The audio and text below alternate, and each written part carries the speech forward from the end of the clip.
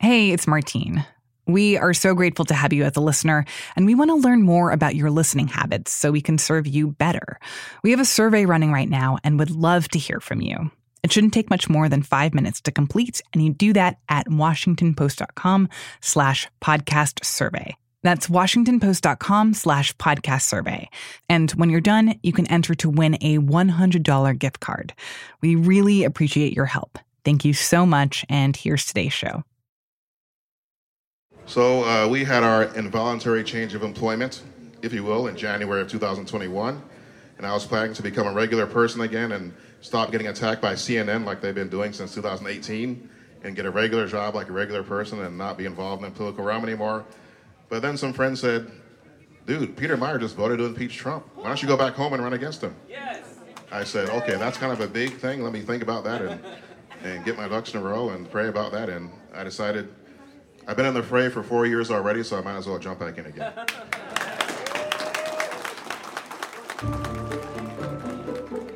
In Western Michigan, former Trump administration official John Gibbs is on a mission. He wants to take down one of the 10 Republican House members who voted to impeach Donald Trump, Congressman Peter Meijer. It's a contest that is pitting Trump against the GOP establishment, but it's also a test case. A test to see whether the insurgent right wing in Western Michigan can bring down the heir to a famous Michigan family. And it's a test for the rest of the Republican Party. This Meijer thought he was going to get some free publicity. Hopefully, that fake vote will cost him the election. From the newsroom of The Washington Post, this is Post Reports. I'm Martine Powers. It's Monday, August 1st, the day before the primary in Michigan. And today, I'll be talking about this race with Arjun Singh. He's a politics producer on Post Reports. And last month, he spent time in the western part of the state, where one congressman is fighting to hold on to his seat, and the renegade right wing sees an opportunity to grow.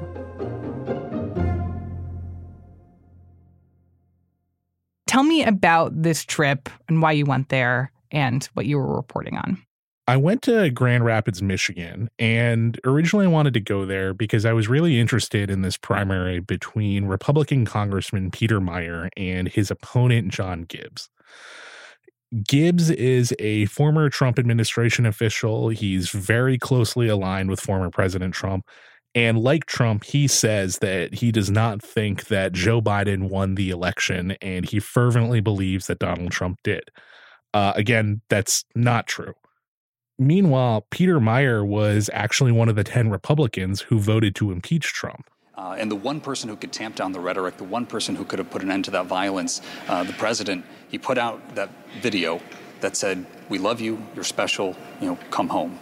No condemnation, no urge to bring things back. To me, that was an abject failure of leadership, and something just broke then. That was the one opportunity he had to try to make things right. He's a first-term congressman, so January 6th happened days within him getting to Congress for the first time, and this was actually one of the first actions he took. It's being one of those rare Republicans who decided to speak out against Trump, say, look, I think that Trump needs to be impeached. Exactly, and it turned out that in his district back home, this would be a vote that defined his last 2 years here in Washington, D.C.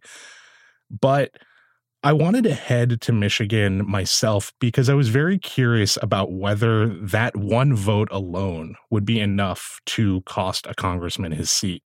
And I really wondered if there was a deeper story that was going on here. Because yes, I know that former President Trump has a deeply loyal base. But at the same time, it just didn't make a lot of sense to me that it would be one vote, one act of disloyalty that could send someone who's a fairly conservative person packing his bags back home. And that was why I headed down to Grand Rapids, Michigan. And I think what I discovered says a lot about the future of Republican politics, not just in Michigan, but across the country. And it also raises questions about whether ideas like unity and bipartisanship are really possible in this day and age. That sounds fascinating. So before we get into what you heard from voters and what you found on your trip, I just want to understand a little bit more about the people who are running in this race. So this is Peter Meijer versus John Gibbs, who I assume is a more conservative Republican running against him. Let's start with Meyer. Like, who was he before 2020? What was his process to being elected as a congressman originally? And how did that all unfold in the first days of his time in Congress? Yeah, so Peter Meyer is from a very well-known Michigan political family. In fact, when you're going to Grand Rapids, it's hard not to notice that there are three names that seem to be on almost every single building. There's Ford, as in former President Gerald Ford, whose hometown is Grand Rapids. There's DeVos, as in former Education Secretary Betsy DeVos. And then there's Meyer. There's the Fred Meyer Sculpture Garden. There's the Doug Meyer Innovation Building downtown. There's an apartment complex called the Hendrick, which is named after Hendrick Meyer. And what he's perhaps best known for are Meyer grocery stores, which I've been told are kind of like a combination of a Walmart and a Whole Foods. They're incredibly popular, and they're all over the place in Western Michigan. I've never been to a Meyer grocery store, but I know how loyal people can be about their hometown grocery store. Oh, yeah. Well, I mean, people very much love at least the Meyer grocery store.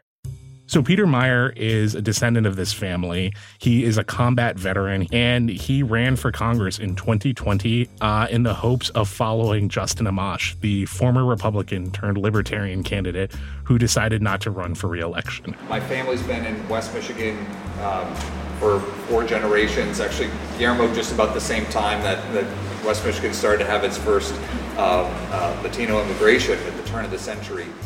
The first time I met Peter Meyer was when I attended an event with the Hispanic Chamber of Commerce in Grand Rapids. I hope you do answer our questions very honestly. Of course. That's what we are looking for. As a voter myself, I just want straight, honest answers. I'll be honest, the tough questions are the easiest for me. Somebody asked me what flavor ice cream I prefer, and it's stumped me for weeks. It was filled with Latino and Latina business owners, people who had been in the community for generations, and actually many people who had opened businesses with the help of Meyer's grandfather. People there had such fond memories of his grandfather. Even one woman who I spoke with, Loretta Sanchez, she told him she remembers him coming to his business as a little boy with his grandfather. He comes from a family that we dear love. I mean, they have done so much for us in this community. I mean, I am proud to have him representing this community. Even though Meyer had somewhat of a hardline stance on immigration, he did not approve of the DREAM Act. He did not approve of how Biden was handling the border. He really was able to empathize as a white man with what was happening to the Latino community in Grand Rapids. He talked about his wife, who's a Brazilian immigrant. He talked about understanding what it was like for local businesses like grocery stores, his family's business, to try and hire immigrants who don't have the necessary paperwork.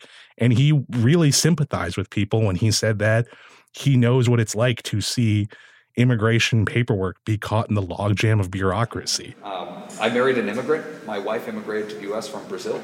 I've seen the challenges that her family has gone through, and that is something that I don't forget. That is deeply, deeply important because I think it's something that elected officials need to understand for the benefit of the community. A lot of people actually, when I spoke to them after the fact, said they were very impressed and felt that he was a genuine sympathetic voice to their concerns and needs. Everything that you're saying about Meyer's background, his family legacy in this area, as well as his kind of personal credentials, I would imagine that he was very well poised to be a shoo-in as a Republican candidate and to be a very popular congressperson. Absolutely. His family are very longstanding donors to the Republican Party in Michigan. Since 2013, they have usually topped the list of highest donors to Republican candidates up and down the ballot, from governor down to attorney general. So Meyer was someone who, by all standards, absolutely looks like someone who would win this seat and would probably be able to stay in this seat for as long as he wanted. But immediately when he got to Congress, January 6th happened, and he took that vote to impeach Donald Trump. Since then, he hasn't been a bomb thrower in Congress. He's not someone who fights against his party's leadership. He's someone who frequently says that, he's there to try to get bills passed, to get things done. I think the community should hope for a race that's based on substance, based on policy. I mean, one of the things I'm running on is my record. I think we're on track to set a record for the most bills signed into law by a freshman member in several decades. My goal has been to get to work. My goal has been to hold the line in terms of my principles and values and not to get blown around with the wind. Probably his most high-profile thing he did, besides the impeachment vote, was he took a secret trip to Afghanistan with Massachusetts Representative Seth Moulton to see firsthand, the mismanagement of the withdrawal from Afghanistan, which he was heavily critical of Biden of. And that has been consistent throughout the rest of his term. He's very critical of the Biden administration on everything from the economy down to immigration. And even in his political positions, he really sticks to a traditional conservative line. Now, that all being said, he did vote for the bipartisan gun law, which many other conservative members of Congress voted for. He also voted for a recent bill that came up in the House to legalize gay marriage nationally. But again, that wasn't something where he was an iconoclast from his party. He was actually joining a lot of other people who I would even consider far more conservative than him, in approving that. So Peter Meijer, I would say, is a center right-leaning Republican, but he is not someone who is trying to forge his own identity by making a ruckus and trying to sort of blow up the party, if you will. But even the fact that he's center-right, I mean, it feels like this is the way that things are playing out in races around the country, where that has opened up an opportunity for someone who is right. Yes, absolutely. To try to primary him. And so who is Meijer's primary challenger? So the couple weeks later, we got to meet, and we've had him around Muskegon ever since, and I'm so happy. He's going to tell you all about him himself. Right, and exploiting the areas where he hasn't been an absolutist of right-wing politics. In comes John Gibbs. My name is John Gibbs. I'm running for Congress in Michigan's 3rd Congressional District, and we're having a blast doing it. I met John Gibbs at a park in Muskegon County where there was a Patriot picnic that was being held for the local Republican candidates. Gibbs is a former software engineer. He's a computer science major from Stanford. He's a black man and he's a devout Christian. He spent a lot of time in Silicon Valley. He worked on the Palm Pilot, if you remember what that is. And eventually he says he went on to work at Apple, working on the first iPhone.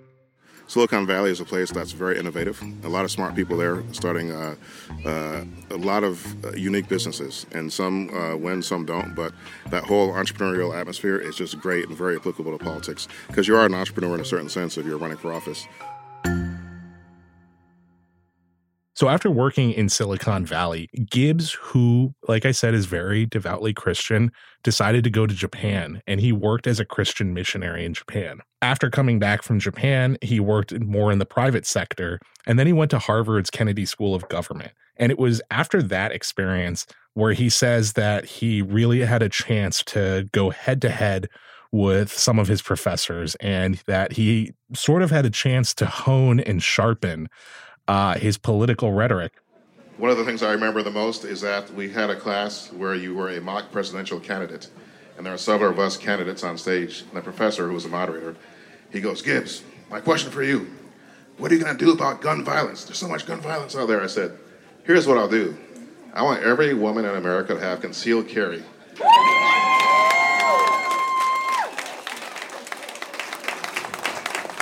I said, "This is how you protect women from carjacking, rape, assault, and everything else. And frankly, if you don't agree with me, I think you might be a misogynist, so I'm offended now. So why don't you explain to me your prejudice that you're..." And he was like, "Okay, next question." And so you can see right there how those experiences at Harvard really helped him kind of become a political brawler out on the campaign trail. And you definitely hear bits of that when he goes out speaking to voters today. So when Trump was elected, he says he was interested in working for the administration, and he had a buddy who worked for the Department of Housing and Urban Development, which was run by Ben Carson. One thing led to another, and he actually ended up working in the administration for HUD under Carson. And Gibbs told me that he felt that he could bring an entrepreneur's eye in some of these Silicon Valley attitudes that he had developed to housing and urban development. After Trump lost the election, he had to leave office, and Gibbs said he was going to take it easy until someone told him that Peter Meijer had voted to impeach Trump. So when that impeachment came, it's like a punch in the face to all those positive outcomes that were helping everybody, no matter what side they were on. So it's like, wow, this is supposed to be someone that's on our side. Now, yes, the Republican Party is very diverse. We have many different ideological factions, but still, we're in the same party. We don't go and impeach our own leader like that. And he was effectively recruited to move to Michigan's 3rd district. He is a Michigan native, though not of the 3rd district like Peter Meijer, and run against Meijer. And what about this district? I mean, this is Michigan, which is a blue state, but I assume that this is, if Meijer was elected 2 years ago, then this is a Republican-leaning district. But, like, what do we know about the actual demographics and exactly how red it is? So it used to be a very Republican-leaning district, but when the 2020 census happened, every state went through a redistricting process. And in Michigan, the 3rd congressional district was redrawn, and it went from a safe Republican seat to one that many analysts are now actually calling a lean Biden seat.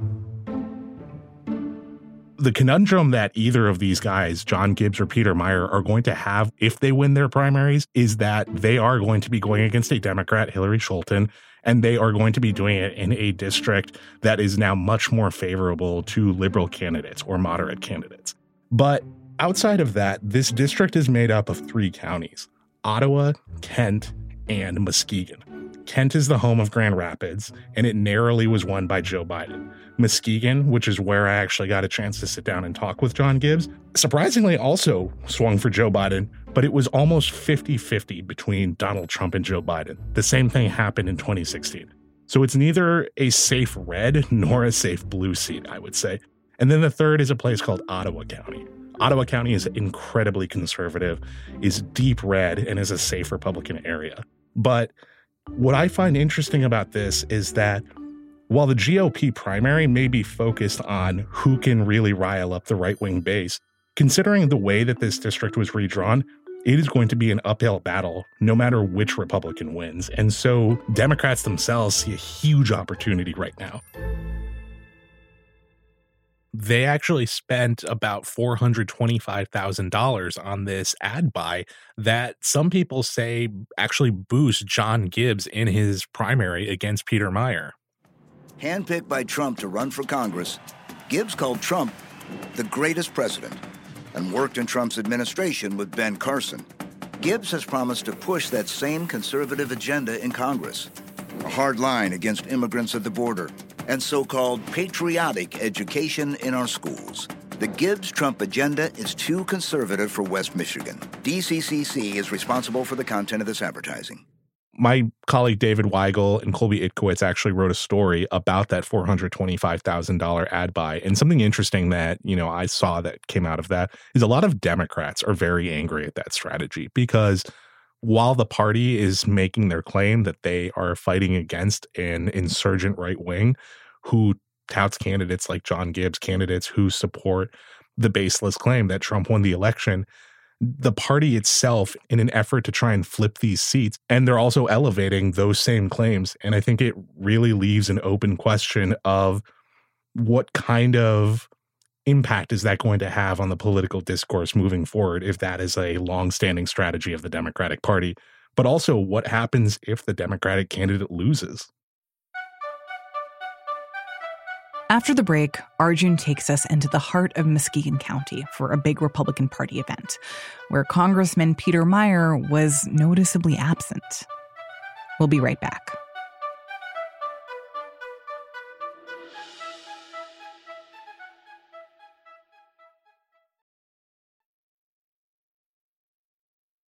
So in trying to figure out how voters in this district in Michigan are looking at this race, who did you talk to? How did you go about figuring out what the temperature is there? So one of the things that I did when I went there was I attended what was called a Patriot Picnic that John Gibbs was going to be speaking at. And this was being held by the Muskegon GOP. Woo! Who loves the USA? Woo! Woo!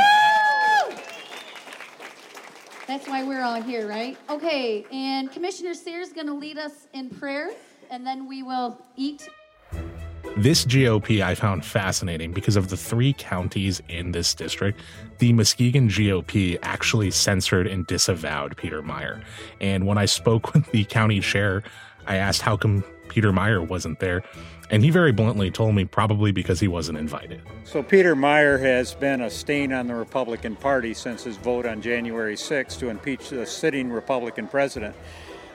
With the redistricting in the state, has given me the opportunity to vote against him in the state, and I just happen to be the chair, so I'm using the influence of the chair to try to influence this election as best I can. So that was a really interesting place because it gave me a sense of who the base that John Gibbs is trying to cater to is. He is right on the issues. He's a minority that we've been looking for, and we didn't have to recruit him. He came in just on fire for Republican values. And I would say that, among the things that I heard repeatedly, 3 things were consistently said. One was that John Gibbs is very loyal to Trump. The second, and I think that this is something that I really want to emphasize, a lot of people there that I spoke with really touted the fact that John Gibbs is a Christian and a devout Christian. He's a Christian man. He worked for Dr. Carson and with President Trump. So we need somebody honest in office, and I truly believe he is. But the last thing that I also heard from a lot of people was that they felt very betrayed by what Peter Meijer had done, and that they felt that he represented an establishment that some felt had sold them out in a way. He voted to impeach the president, and that was wrong. He is a Republican. He should have been with the president because the president got him elected in the first place. So why would you say something like that about the president? Another thing that I would say that stood out at this Patriot picnic was, whereas in most races that I've covered and most politicians I listen to, bipartisanship and unity are something that they heavily tout. These people were not interested in bipartisanship or unity. In fact, Zach Laring, the county GOP chair, told me directly he thinks division is good. He does not want to appeal to Democrats, nor does he think that they should have to. But the rest of the time, I spent a lot of time in Grand Rapids and trying to understand what was going on in Kent County, which is the most populous county in this district. And largely what I found was a lack of enthusiasm around this race. That was the most notable thing when I would speak to voters around Grand Rapids. Either they didn't really know much about the race, they didn't care that much around the race, or they were trending moderate to liberal and they weren't going to participate in this primary. And I think that that presents a real issue for Peter Meijer, is this lack of an enthusiasm gap.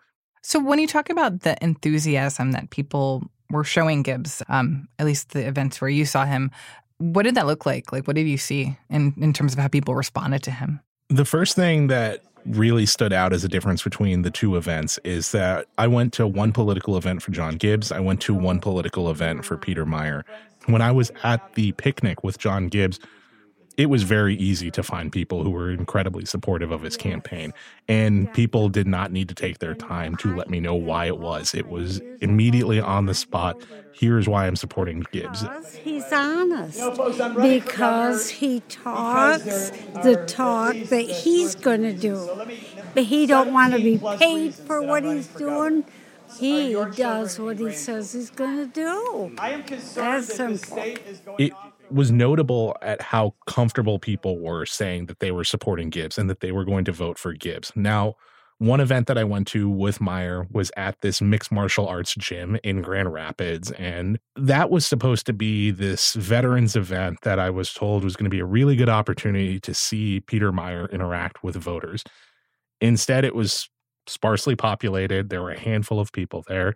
The person that I spoke with most was a gentleman named Tim Fossey, a retired veteran who is very interested in technology, blockchain, and improving the economy of Western Michigan. He was able to get a lot of dedicated time with Peter Meijer simply because there weren't other people there. I understand states have their own sovereignty, but I think that kind of sovereignty kind of is infringing on the overall constitutional rights of the working man. Well, it was actually a similar It was a similar court case back in the 1930s that led Roosevelt to try to pack the court in the Stitchin. You could tell that this was supposed to be a fairly big event for Peter Meyer. And you could also see when you get in there that they were setting up food for probably at least 20 to 25 people, if not more. But ultimately, what I saw was about less than a dozen people came out to even see the event. And, you know, when I went around Grand Rapids to various places to try and talk to voters, I really didn't see a lot of enthusiasm about this race at all. I didn't really meet people who were supporting Meyer or were interested in what was going on. A lot of people tended to trend moderate or liberal. And it was hard to find anyone who was really able to speak enthusiastically about their thoughts about Meyer. So that's where I would say you really notice this enthusiasm gap. And how is he trying to appeal to those voters? Like, what is he attempting? He's really trying to stake his campaign on the fact that he's a serious candidate. And this comes through in that wherever you go around with Peter Meyer, he's very focused on policy. He's very focused on hitting what he can do in his committees, what he can do in Congress. And as he told me when I asked him what he thought about the fact that Gibbs was really making a big point to say that Peter Meyer shouldn't be in Congress because of his impeachment vote, he said that he is here to focus on the issues and that if his opponent wants to turn the race on that, that's up to him, but that he doesn't think that that's representative of the community. You know, I have an opponent who kind of goes where he's told and does what, or goes where he's ordered and does what he's told. And I think my loyalty is to the Constitution and the Constitution alone. And, you know, I care much more about what folks within West Michigan think than anybody outside the area. He, frankly, is very dismissive of Gibbs, and he's dismissive of people who think like that. And I think that that's the way that he's trying to appeal to people. And Michigan does have an open primary, so you don't have to be a registered Republican. But even though some people appreciated that, there is a real concern and a real question of, is that going to be able to match the enthusiasm that the right-wing base clearly has for John Gibbs? But also, if Gibbs were to win and Meyer were to lose, what are the long-term implications of that for this district? If this is a district that is seemingly more difficult for Republicans to win, it feels like this is a tension that's going to keep coming up. If the Republican voters in that district are not voting for a candidate who is actually going to be able to succeed in a general election. That's absolutely correct. And, you know, what I really started to understand is that John Gibbs in his primary is just one step in what people like Zach Laring, who's the county chair of the Republican Party in Muskegon County, see as their real goal, which is to overtake the party machinery in first District 3 in Michigan and then broadly Michigan overall. And Laring himself told me that he was a very controversial person when he became the county chair. There were a couple different incidents where he had been posting very derogatory comments on his social media pages. He was accused of using homophobic language to describe his political opponents. And on top of the fact that he was further to the right than many of the people in what would be considered the Republican establishment in Western Michigan, a lot of people really found Laring to be a very belligerent kind of person, someone who was coming into office not to try and make friends, but someone who was excited to engage in this kind of behavior with his opponents. So for people like Laring, their hope is that they can overtake enough seats in their local GOP that the Michigan Republican Party basically has no choice but to be beholden to these kinds of voters and these kinds of attitudes. We took over our GOP establishment. They called it a coup. It was definitely not a violent coup, but we took it over through the precinct delegate process.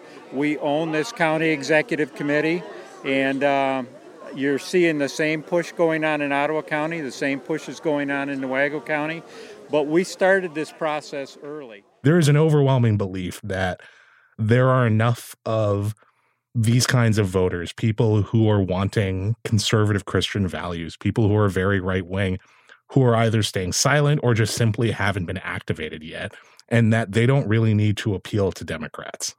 Really, the implications of Gibbs winning is not so much as if he's going to be able to win the district, but what happens to other Republicans that are in this district, because there are plenty of Republicans who probably don't feel that Democrats do fairly represent them. And I think it's going to put them in a very difficult position of whether to, say, support someone like John Gibbs, even though he touts baseless claims about Donald Trump winning the election. And, he frankly thinks that America should be a Christian nation and have Christian values, including saying things like prayer in school.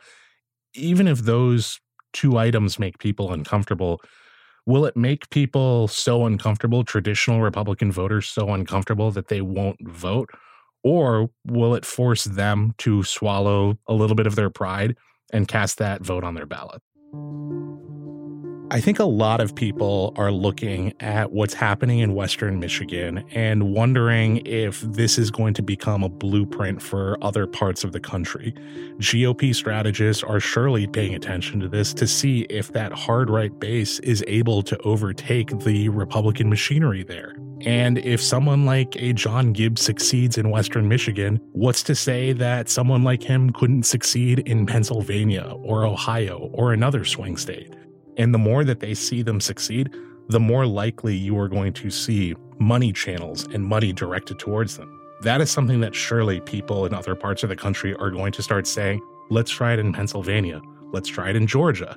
And then, what's to say that it won't be able to get to places that are more traditionally blue?